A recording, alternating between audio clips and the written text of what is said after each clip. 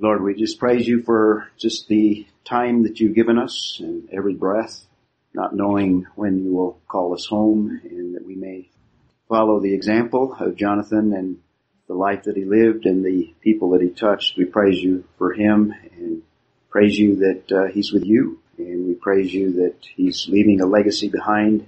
Just pray for comfort for the family, for those that have been touched by him, that they may be comforted knowing that he's with you and has completed the ministry that you had given him.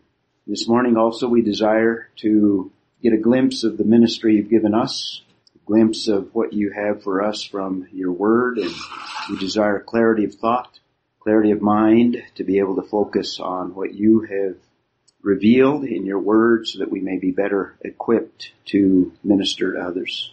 So we commit our time this morning in Jesus' name.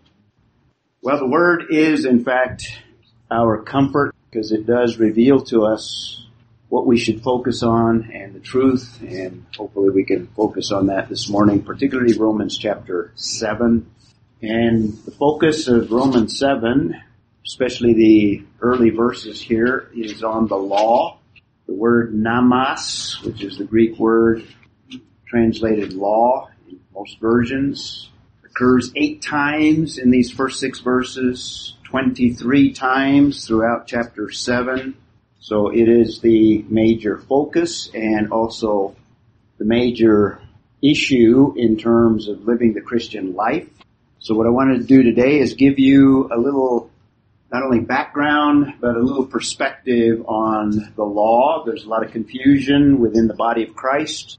Certainly unbelievers don't have a clue concerning the significance of the law, especially in the church age, the place of the law amongst believers. So most of what we'll deal with today is dealing with this concept of law. And the essence of these 2 verses is a distortion of the law, or distorting of the law, not only in our perception, but also in terms of how it functions. How it functions in terms of the person that has been released from the law. That's the focus of the first 6 verses.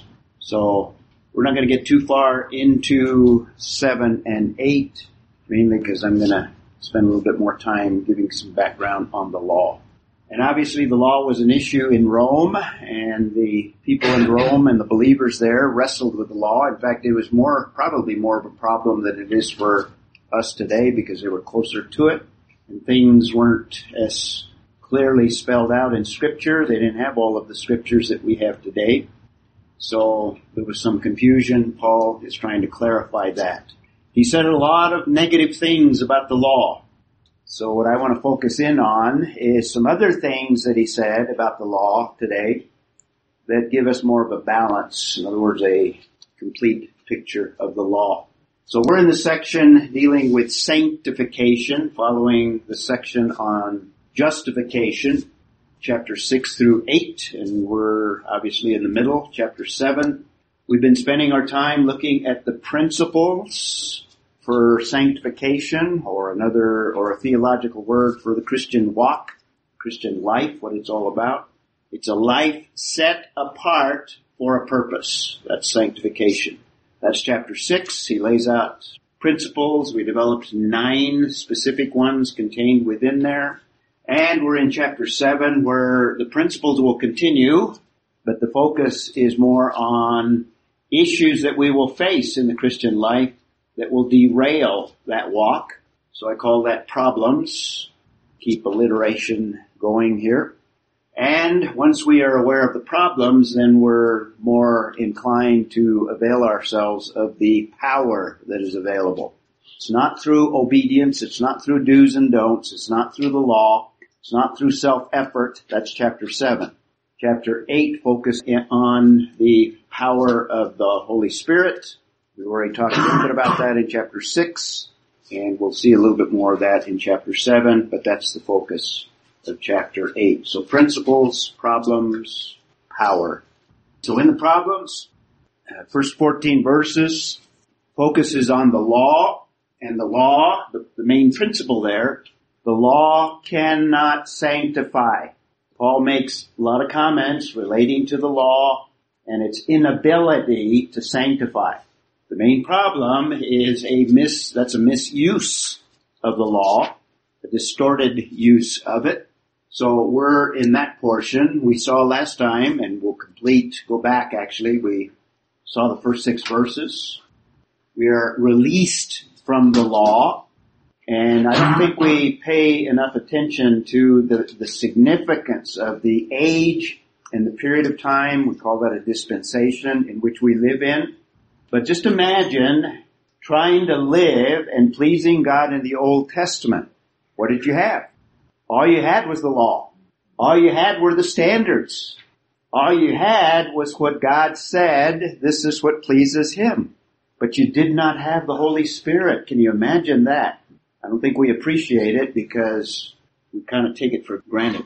So we're living in a different time frame, a different dispensation, and we are released from the law because we have a new way of dealing with living the life in the power of the Holy Spirit. Now, he's not going to get to that yet because he has to lay out the perspective on the law. So we'll pick up there and look at the last part, particularly verse 4, just to remind you. We looked at this last time. Therefore, my brethren, and what he did in the first 3 verses, he gave an illustration. And I spent a lot of time explaining. He's not dealing with marriage. So don't read into all of the concepts of marriage. He just wants you to draw one principle from the illustration. When a person dies, when a woman is married to a man and her husband dies, she's released from the law. That's the point he's making there. So she's no longer tied to him. She's released. That's the point. In fact, there's a little bit of an inconsistency in the illustration, but like all illustrations are not intended to be utilized at every single point. And Paul is drawing one point here. He's not teaching on marriage. He's using marriage as an illustration. And then in verse 4, therefore, my brethren, you also, just like a wife, when her husband dies, she is no longer in that contract. She's released from that marriage contract. My brethren, you also were made to die to law. In other words, we experienced a death. And because there's a death, there's a break in that covenant relationship. But instead of the wife dying, the husband died. That's the illustration. But now he's bringing it to us. We died. You see, it's a little inconsistent here. We died, but the point is, there's a release from the law. So you were made to die to the law through the body of Christ, alluding to the crucifixion. His body hung on a cross, and he just alludes to it because we saw a little more detail in chapter 6 when it talks about us being baptized or united with Christ in his death and burial and then resurrection. He's going to come back to those as well. So through the body of Christ, through what he experienced on the cross, so that you might be joined to another. He's carrying this analogy now. The woman now is released from that husband, preferably her first husband. When he died, now she is free to remarry. Part of the illustration. No longer part of that old covenant relationship. Now she can enter into a new relationship. So also, we are joined to another. We are joined to another relationship, the Lord Jesus Christ. So in this union with Christ, we saw in chapter 6:3, we're baptized into his death. We spent 2 Sundays on the concept of baptism because when we think of baptism, we think of dunking in a tank. So we had to look at the background, we had to look at the New Testament teaching, and we had to look at the details to realize that in chapter 6, you stay dry. No water baptism there. He's talking about the basic idea of uniting to something or being identified with something. And in fact, in reality, we have been joined, we have been united with Christ in his death. From God's perspective, when he died on the cross, it was the same as if we were crucified with him. He paid the penalty for us, and we experienced the release from that sin experience. Okay? So we're baptized into his death, and then he says if we're baptized into his death, so also his burial. In other words, the whole experience, including his resurrection. Therefore, the old self is crucified. Notice the themes of dying throughout 6 and 7. So the old self is crucified. Who we are, or who we were in Adam, that's what he's stressing, chapter 5 and on. Who we are in Adam, that is no longer operative. We've died. Not physically. Remember we talked about death being a more comprehensive death that includes many other aspects. Not the physical aspect, or at least the ceasing of breathing. So we're crucified, and as a result we're justified from sin. In other words, we're acquitted. New American Standard translates it freed. But it's basically the dikaiosune word that we've looked at in a lot of detail in Romans. That's 6, 7. So that in verse 8 we have new life in him. Because we're joined to him, we have that life, that resurrection life in him. 6:19. Now we have a new slavery. When we were in that passage, we said that we never escaped slavery. The issue is not escaping it. The issue is who is the master. And in one case, the master is sin and death.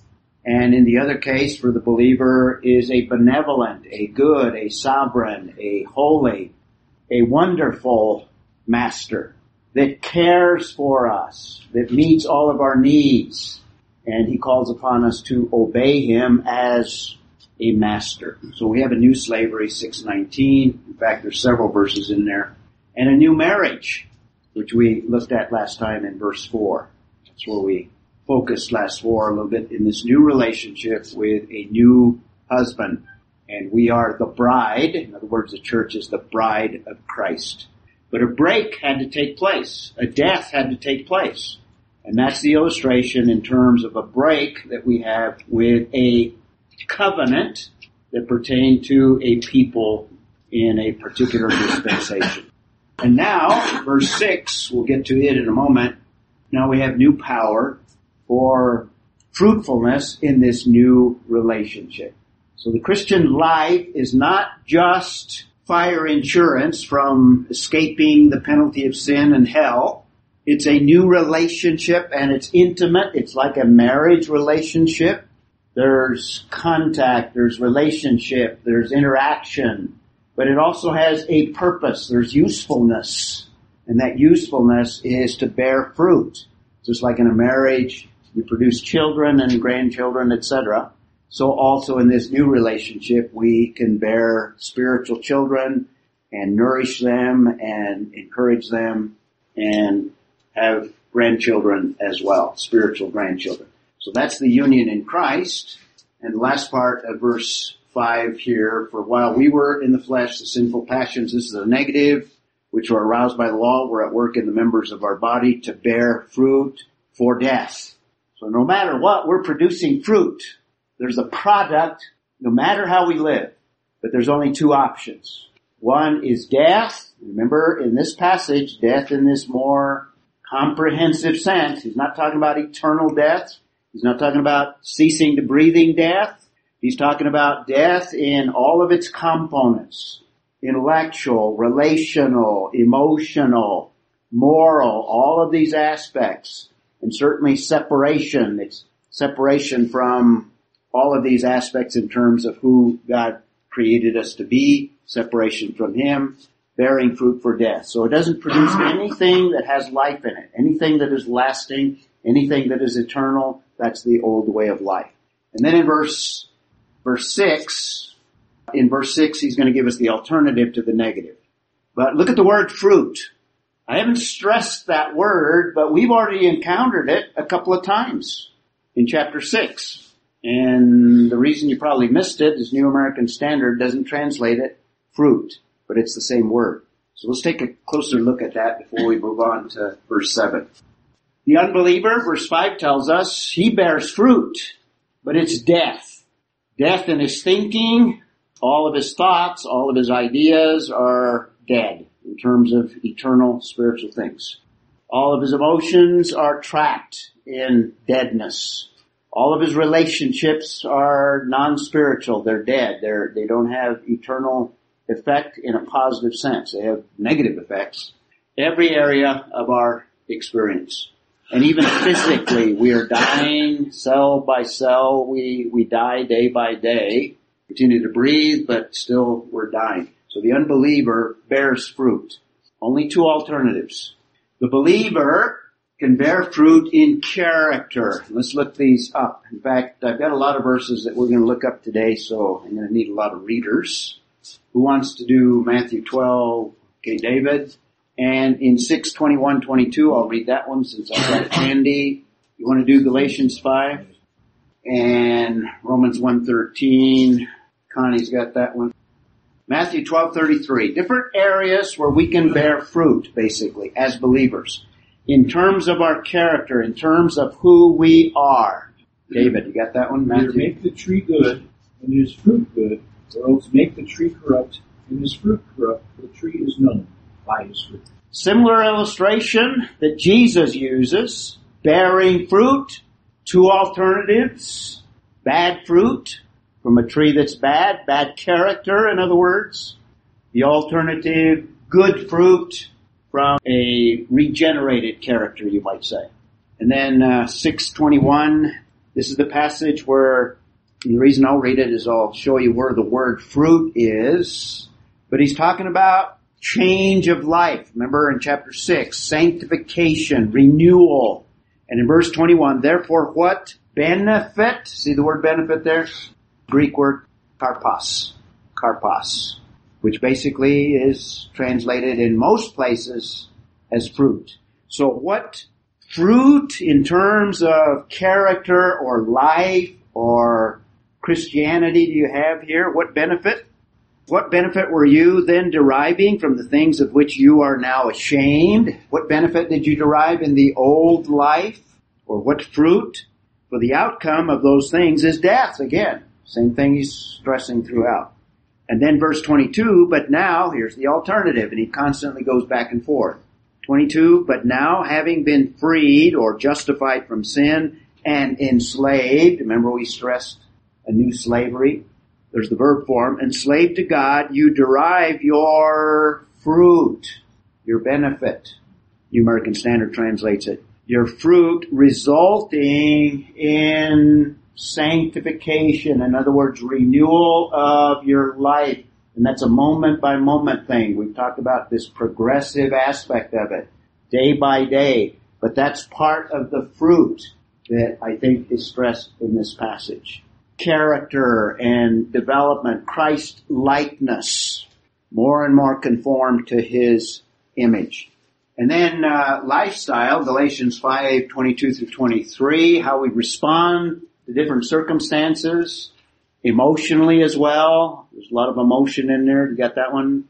Nancy, read it loud. The fruit of the Spirit is love, joy, peace, patience, kindness, goodness, faithfulness, gentleness. The law is not of this. Okay, so karpos again in that passage. Same word, fruit, and this is the fruit of those that know Christ. And chapter 8 is going to stress that outworking of the Holy Spirit within us.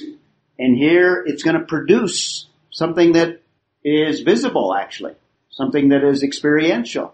And a whole list. Love, joy, peace, patience, kindness, goodness, etc. Self-control, etc. So it's going to result in lifestyle. Not just character, but it's going to work itself out in the way that we live. Now, in Romans 1:13, Paul is referring to himself, and he uses the word karpos there. We won't look that one up just for the sake of time. But he talks about the fruit of his ministry, and he's talking about believers. In other words, converts. Evangelism, you might say. So anytime that you lead somebody to Christ, you have given birth. You have borne fruit to somebody that has been dead, and now you have been part of the instrument in bringing them life of Jesus Christ. So, but now, and there's one more on that slide, we'll get to it in verse 6, but now we have been released from the law. That's the whole point. Point of the illustration, the woman is released from the husband when he dies. We died, therefore we are released from the law, Having died to that by which we were bound. That looks back again, but that's the heart of chapter 6. We died when? 2,000 years ago we died. Can you imagine that? We died on the cross. Since you're only 93. Well, 2098. You're cheating me on the several years. Having died to that by which we were bound, and that's also a theme. We can't release ourselves, self-effort or through law or any other ways. It's through Jesus Christ. So that, and here we go, we serve, back to the slavery imagery, we serve in newness of spirit. And he's expanded that as well in chapter 6. This newness of spirit is resurrection life. And that's the topic of chapter 8. He's going to expand that. But already he's giving us the alternative. No, I actually have a question. So regarding the Old Testament, obviously they were saved the same way we're saved. Faith in the Redeemer. They had a different, obviously they didn't have as much nation to who it is, but it was still by faith. Yes. By grace through faith. Yes. But they followed the law, and we're free from the law. But they had to follow the law, but they weren't saved from it. Correct. Right? I'm looking for the question. Okay. I'm just trying to grapple. So they're saying that, were they bound by the law, would you say? Yes. They were in a covenant relationship. The Mosaic law, you could call it the Mosaic covenant. They were bound to the law. The Jewish people and the proselytes as well. Those that committed to God, they were bound to it, and it was a covenant. In fact, the commandments were the stipulations of that covenant. Just like your mortgage, you pay every month. It's part of the stipulations of the covenant until you run out the term. The commandments of the law, all 613 of them, they were bound to obey them. That was part of the covenant. And if they didn't obey them, there'd be consequences. That's right. Also stipulations, curses. David. I think what Paul's also referring to is that Christ is the fulfillment of that law. We'll get to that. You're always one step ahead of me. Yeah, we're going to get to the law in a moment. We serve in newness of spirit and not in the oldness of the letter. Now that's just a way that Paul uses to refer to the written code, the letter. In other words, the stipulations, the specifics, the actual issues of obedience, basically. But we serve in newness of the Spirit. We're released from that. Released, remember we talked about that, not to do whatever we want to, but now with new power to be able to serve in newness of life. So to add to our fruit slide here, it also includes ministry or bearing fruit. Somebody got Philippians 1:22, and then I'll remind you of the passage we're in here. In fact, we don't even need to look it up because we just looked at it. Connie, you got it? Philippians 1:22. But if I live on in the flesh, this will mean fruit from my labor. Yet what I shall choose. Okay, Paul, using himself as an example, this is what he endeavors. He endeavors his ministry will bear fruit. It'll produce converts. It'll produce growth in converts, discipleship, encouragement to the body of Christ. And in chapter 7, Paul is applying it to us. Now we live in newness of life and we bear fruit as well. So that brings us to chapter 7, verse 7, this distorting of the law, because what he said, you might get a wrong impression. You might say, well, Paul must be really down on the law, and the law basically is not as good as it's all cracked up to be. The Jews were totally out of line, or whatever thoughts you might come up with. So now he's going to give us a perspective on the law. We won't have time to go through all of the verses, but I want to at least introduce you to the concept of law, and this will help us to understand 7 through 12 when we come back, if we come back, several weeks from now in terms of a Roman study. So, he's going to deal with this distorting of the law, And he's going to raise this issue. In other words, well, what's the story about the law? Is it sinful? Is it sin? And notice he says, what shall we say then? In light of we're released from the law. Yay, we're released from the law because it's so bad. Is that what we come to the conclusion of? And then he asks the question, is the law sin?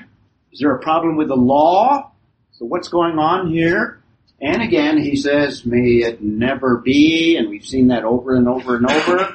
He'll raise an issue, and he answers it with an emphatic, absolutely not. Or the way I kind of paraphrase it, are you crazy to even think such a thing? May it never be. And then he goes on, and in our outline, he goes on, he raises the issue in 7a, and now he's going to lay out at least one of the major purposes of the law. So let's try to understand a little bit of the background of the law, and then we'll talk, if we have time, a little bit about the purpose of the law. And this will also give us the purpose of the law for us today. So we don't abandon entirely the law because the law still has a purpose. And it has a purpose universally over any dispensation, you might say. And the problem is we get distorted and sidetracked when we misuse the law, misuse it. In other words, it can be misused. And that's the whole idea in chapter 7. So let's look at 7b. On the contrary, so in other words, it's not sin. In fact, it's not even negative. It's just that we use it in a wrong way. And just like a mechanic or a carpenter, you have a variety of tools. Certain tools do certain things. And if you don't have a hammer, you try to use another tool to hammer something, you're misusing that tool because it's not designed to be a hammer, and you can damage the tool or you can damage the piece that you're trying to hammer. Similar with the law, it has a particular function that God has designed, and there are some other areas that it's not designed to do. Okay?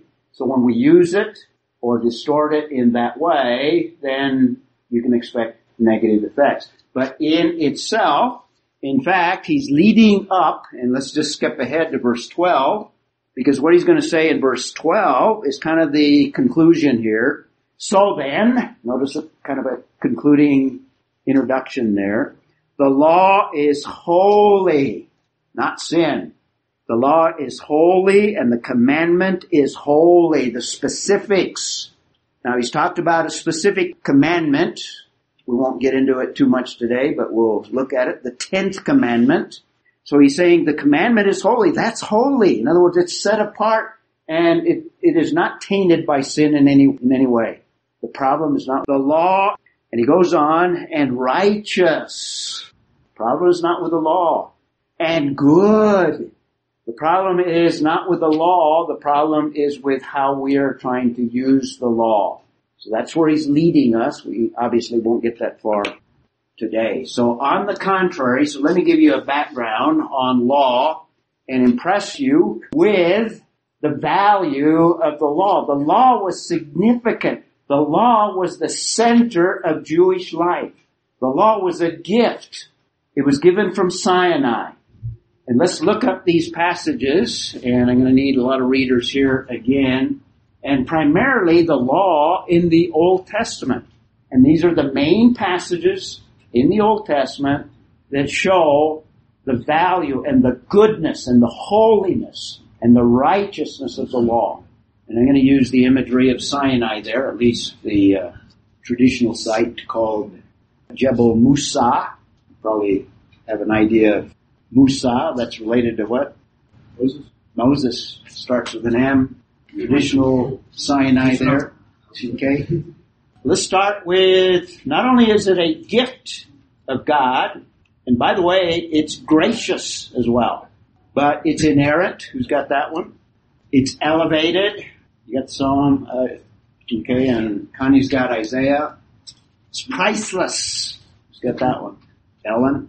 Jacob, why don't you do Psalm 119? In fact, both 72 and then 9 and 11. It's purifying. It's comprehensive. Deuteronomy is the center of the Old Testament. Notice what it says. Nancy's got that one. And there's many where it talks about the law being a blessing. Many, even in Psalm 119. Since you're going to be there, Jacob, I'm going to let you read those. And Dwayne, not the last verse, but the last paragraph. This concludes the Old Testament, Malachi 4:4, and it's remembered, and you might think that the law precedes Malachi by centuries, and still, in the Old Testament, this is how the Old Testament concludes. Dwayne's got it. All right. Inerrant. And I'm going to interrupt you a few times here. You want to do it, David? The law of the Lord is perfect. Perfect. Are there any imperfections in the law? None. None. So implies inerrancy. Keep reading. Does that mean all 300 some whatever? All that law is perfect? The law that is not extra biblical? I think from Genesis 1:1 to Malachi 4, probably 7, in that broad sense. Keep reading. The law of the Lord is perfect, converting the soul. The testimony of the Lord is sure. Sure. Any insecurity, any doubts, any sureness there. Trying to think of another word there. Making wise the simple. Okay. The statutes of the Lord are right. All right. Is there anything wrong? In other words, any errors in the law? Any errors? No, it's inerrant. Okay, keep reading. The commandment of the Lord is pure, enlightening the eyes. Pure. Any impurity. Anything that can detract. Anything that can diminish it. Enduring forever. The judgments of the Lord are true and righteous altogether. Okay, it's true. No errors. Implying inerrancy. That's the law. That's the perspective on law. Namas. Well, it's a Hebrew word, but Greek word is namas. It's elevated, and there's several verses that we could look there. Who's got that one? Connie, I think is that you? The Lord is well pleased for his righteousness' sake. He will magnify the law and make it honorable. Okay? He will God's going to magnify it. God honors it. And there's even another one. We ought to read Ecclesiastes 12:13. We'll come back to that one. Once you do that one, Terry, we'll come back to Ecclesiastes 12:13, where it's also elevated there. In other words, after everything that Solomon has tried, the very last, I think second to last or last verse of Ecclesiastes, he's tried everything. He's owned everything. He's experienced everything. You got it already? Yeah. All that has been heard. Here's the conclusion of the matter. Fear God and keep his commandments, for this is the whole duty of man. Okay, this is it. Elevated, put it at a high place. You can try everything else, but when everything is said and done, the basic concept, obey the law. I always have to remember, reportedly, the original John D. Rockefeller, the one, was asked once, well, how much money does it take to make a millionaire happy? You remember what he's reported to have said? Probably $1 more. one more. Yeah, he said a little bit more. Yeah. And there's all kinds of things that are exciting, but they're wonderful, but they just don't give satisfaction. That new car I always wanted, the job I always wanted, Yep. give them that. Right. And what Solomon's saying is, the bottom line is the only thing is what God has said. In other words, the law. It's priceless. Couple of verses. Psalm 19:10. Ellen's got that one. They are much more desirable than gold, yes, than much fine gold. Sweeter also than... Okay, so the law, and the context is prior verses, law, priceless, similar, Psalm 119:72, Jacob. The law of your mouth is better to me than thousands of gold and silver. Okay, priceless. It's also purifying, Psalm 119. Can you just skip back to verse 9 and then verse 11? How can a young man keep his way pure according to your word I have treasured in my heart? And by the way, in Psalm 119, he uses at least 10, maybe even more, synonyms for law. And that's one of them there. Verse 11. Oh, that was your word I have treasured in my heart, that I may not sin again. Okay, so it purifies us. Oh, that was verse 11. Okay. And then the comprehensive passage, Deuteronomy 6, 1 through 9, that every Jewish boy was instructed to memorize. Most Jews would have it by heart. Who's got it? This is the command, the statutes and ordinances the Lord your God has made you. There's some of the synonyms for the law. Statutes, in other words, the specific statutes, the specific stipulations and ordinances. Go ahead. So that you may follow them in the land you are about to enter. Remember, they are not in the land yet. They're preparing, in Deuteronomy, they're preparing to enter the land. This is what's going to govern everything, and it's going to be comprehensive. Keep reading, sorry. Do this so that you may fear the Lord your God all the days of your life by keeping all his statutes.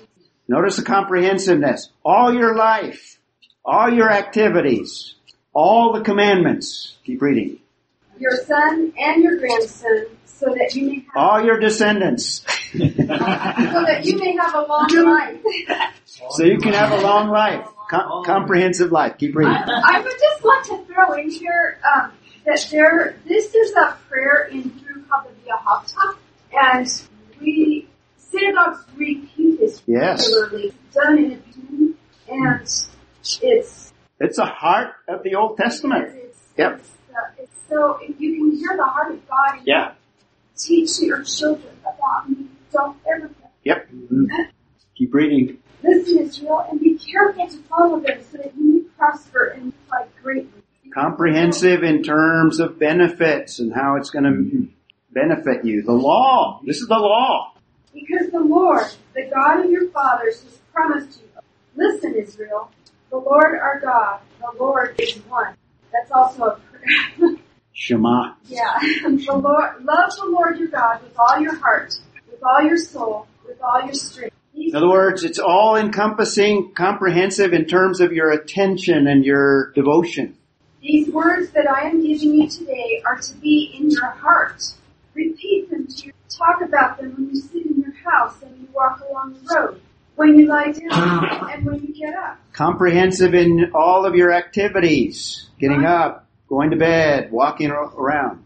Bind them as a sign on your hand, a symbol on your, write them on the doorpost of your house.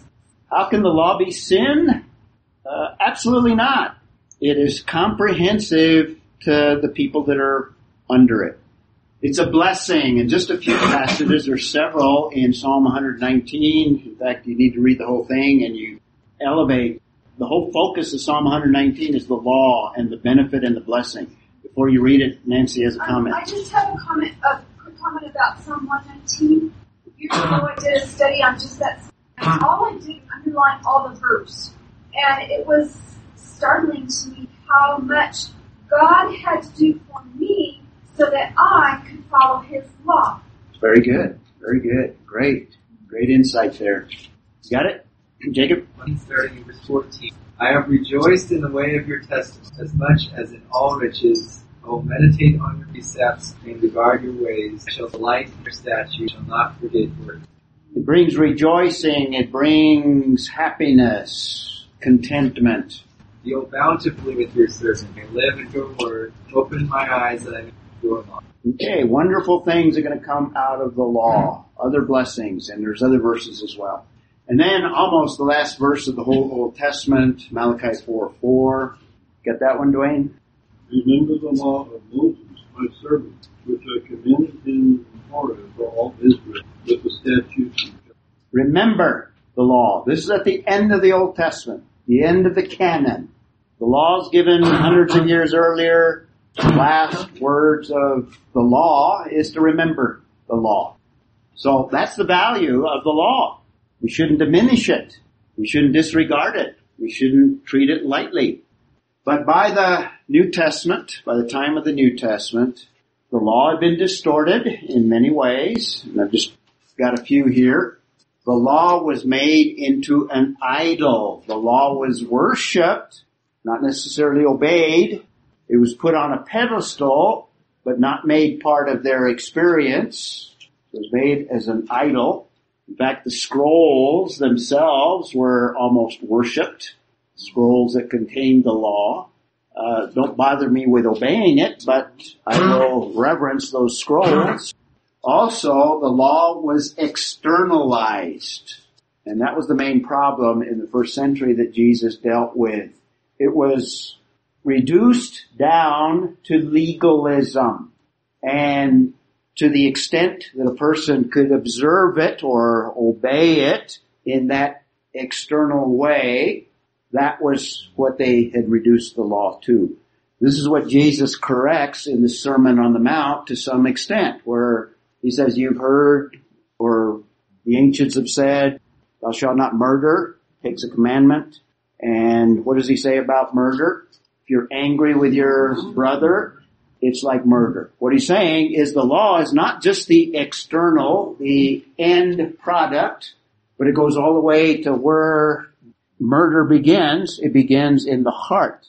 And that was the intent from the very beginning. In fact, if you read Deuteronomy, there's lots of passages that speak of the circumcision of the heart and a heart response, not just an external response. So the Pharisees and the people that Jesus dealt with, the scribes, they had externalized the law, and Jesus deals with them. They have distorted the law.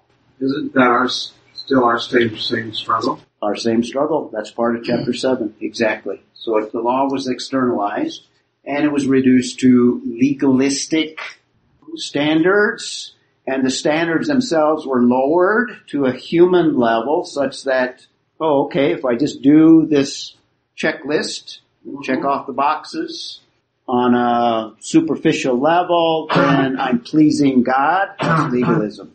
It's not true obedience. But it's fulfilled in Christ. Here's where David was talking about, and the key passage there, I don't have it up there, but Matthew 5:17 and 18. I came not to abolish the law, remember that passage? But to fulfill it. So many of the stipulations of the law anticipated fulfillment by Messiah, particularly the sacrificial system. And when he came, he fulfilled those aspects of the Mosaic law such that they are completed, you might say. They're fulfilled. Now there's aspects of the law that are universal and transcend time. Those continue, but the feasts, the sacrificial system are fulfilled in Christ. That's why we're no longer under the law. That's why we are released from the law, because that portion is fulfilled. Another problem that the first century Jews had was they were making the law do things that it was never designed. And it became a yoke. Somebody look up Deuteronomy 27:26. Somebody got it? Jeremy's got it. How about Acts 15:10? David, you got it? And what Romans 6 and 7 is emphasizing, we are in a different dispensation, a different time frame. We're no longer under a Mosaic economy, a Mosaic covenant. Jesus Christ fulfilled the aspects of it that pertain to Israel and look forward to those that would be believers in Christ. Deuteronomy 27:26. Cursed is he who does not confirm the words of this law by doing them, and all the people shall say, Amen. Cursed if you don't obey them. You're under a curse. You're under a burden. And in the Jerusalem Council, remember these are primarily Jewish believers in Jesus Christ. What do we do with the law now? And how do we utilize the law in terms of Gentiles? Do we make them obey the law? They had a church council to settle this issue once and for all. And they said, no, the Jews are not to be circumcised. They're not under the law anymore. And there's a little statement in there that speaks of, we are not even able to obey the law. We as Jewish people, because it's like a yoke that we can't obey. So Acts 15:10. I'm going to back up to verse 9. Good. But no difference between us and them, purifying our hearts by faith. Now therefore, why tempt ye God to put a yoke upon the neck of the disciples, which neither our fathers nor we are able to bear? So throughout Jewish history, the Jews were not able to obey the law in its intended way, even Old Testament saints, and certainly none in the first century. So why do we want to put this on the Gentiles? We couldn't do it. And if you keep reading, there's basically a new dispensation. And that's what Romans 6 and 7 is dealing with. And now he gets into the purpose, and I'll just introduce it, and we'll pick up when we come back. There's a purpose for the law that God intends and a purpose here and now. We're not under the Mosaic covenant. We're released from it. So we can eat pork. We can skip the Sabbath. We can work on the Sabbath even. We're free. We're not under that covenant in terms of its civil, specific requirements, in its ceremonial aspects as well. But the law still has a function.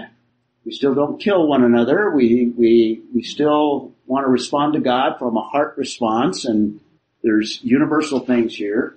I would not have come to know sin except through the law. That was the main purpose of the law in the Old Testament, and it continues to be one of the main purposes of the law. Okay? It is to show that we can't keep it. That was the key. To show Jewish people you can't please God by trying to keep the law. And it was to point to the one who would make the ultimate sacrifice and the one through whom now they can have a relationship that would satisfy the law. So it anticipates Messiah. David. It just strikes me as in describing the law and how beautiful and how wonderful the precepts of God and how all encompassing it is, but yet it's incomplete. God says, I have something even more beautiful. Right.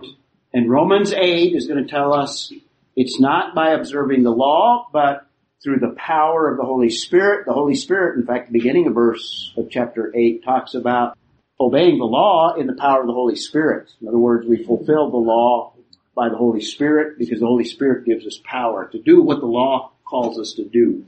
So real quickly, just in conclusion here, there are several purposes, and we'll expand this when we come back. The law, one of the purposes is to reveal God's nature. What is God like? What does holiness look like? It's also a revelation of God's standards. What does God expect of His people? Perfection, basically. Mm-hmm. It's a revelation, and that's the focus of chapter 6 of Romans. It reveals sin.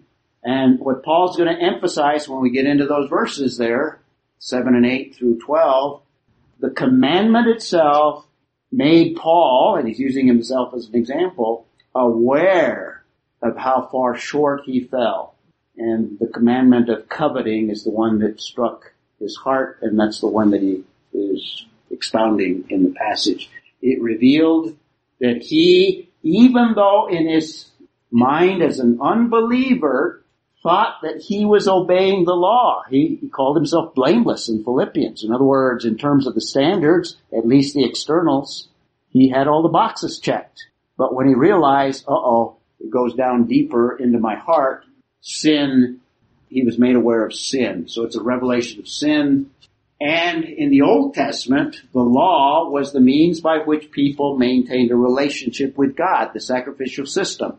It was like 1 John 1:9, confessing your sins, and He is faithful and just to forgive us our sins. Sacrificial system kept fellowship with Jewish people.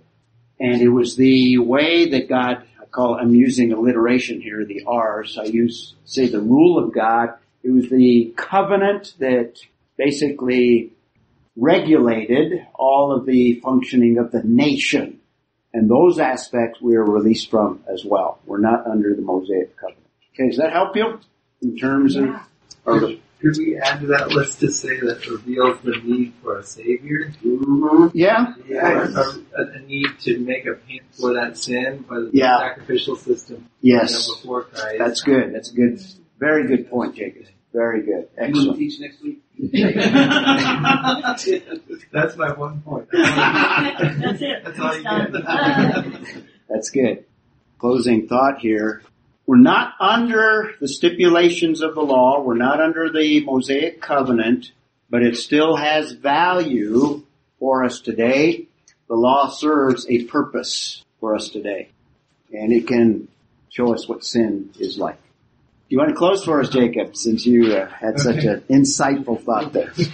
Father, I just thank you for this time that we gather with each other and with your word. And elevate it in our hearts and our minds, but also keep it in everything that we do. Help make it internalize it, but also grace and forgiveness for me pleasing. Thank you for the illumination day to day. Amen.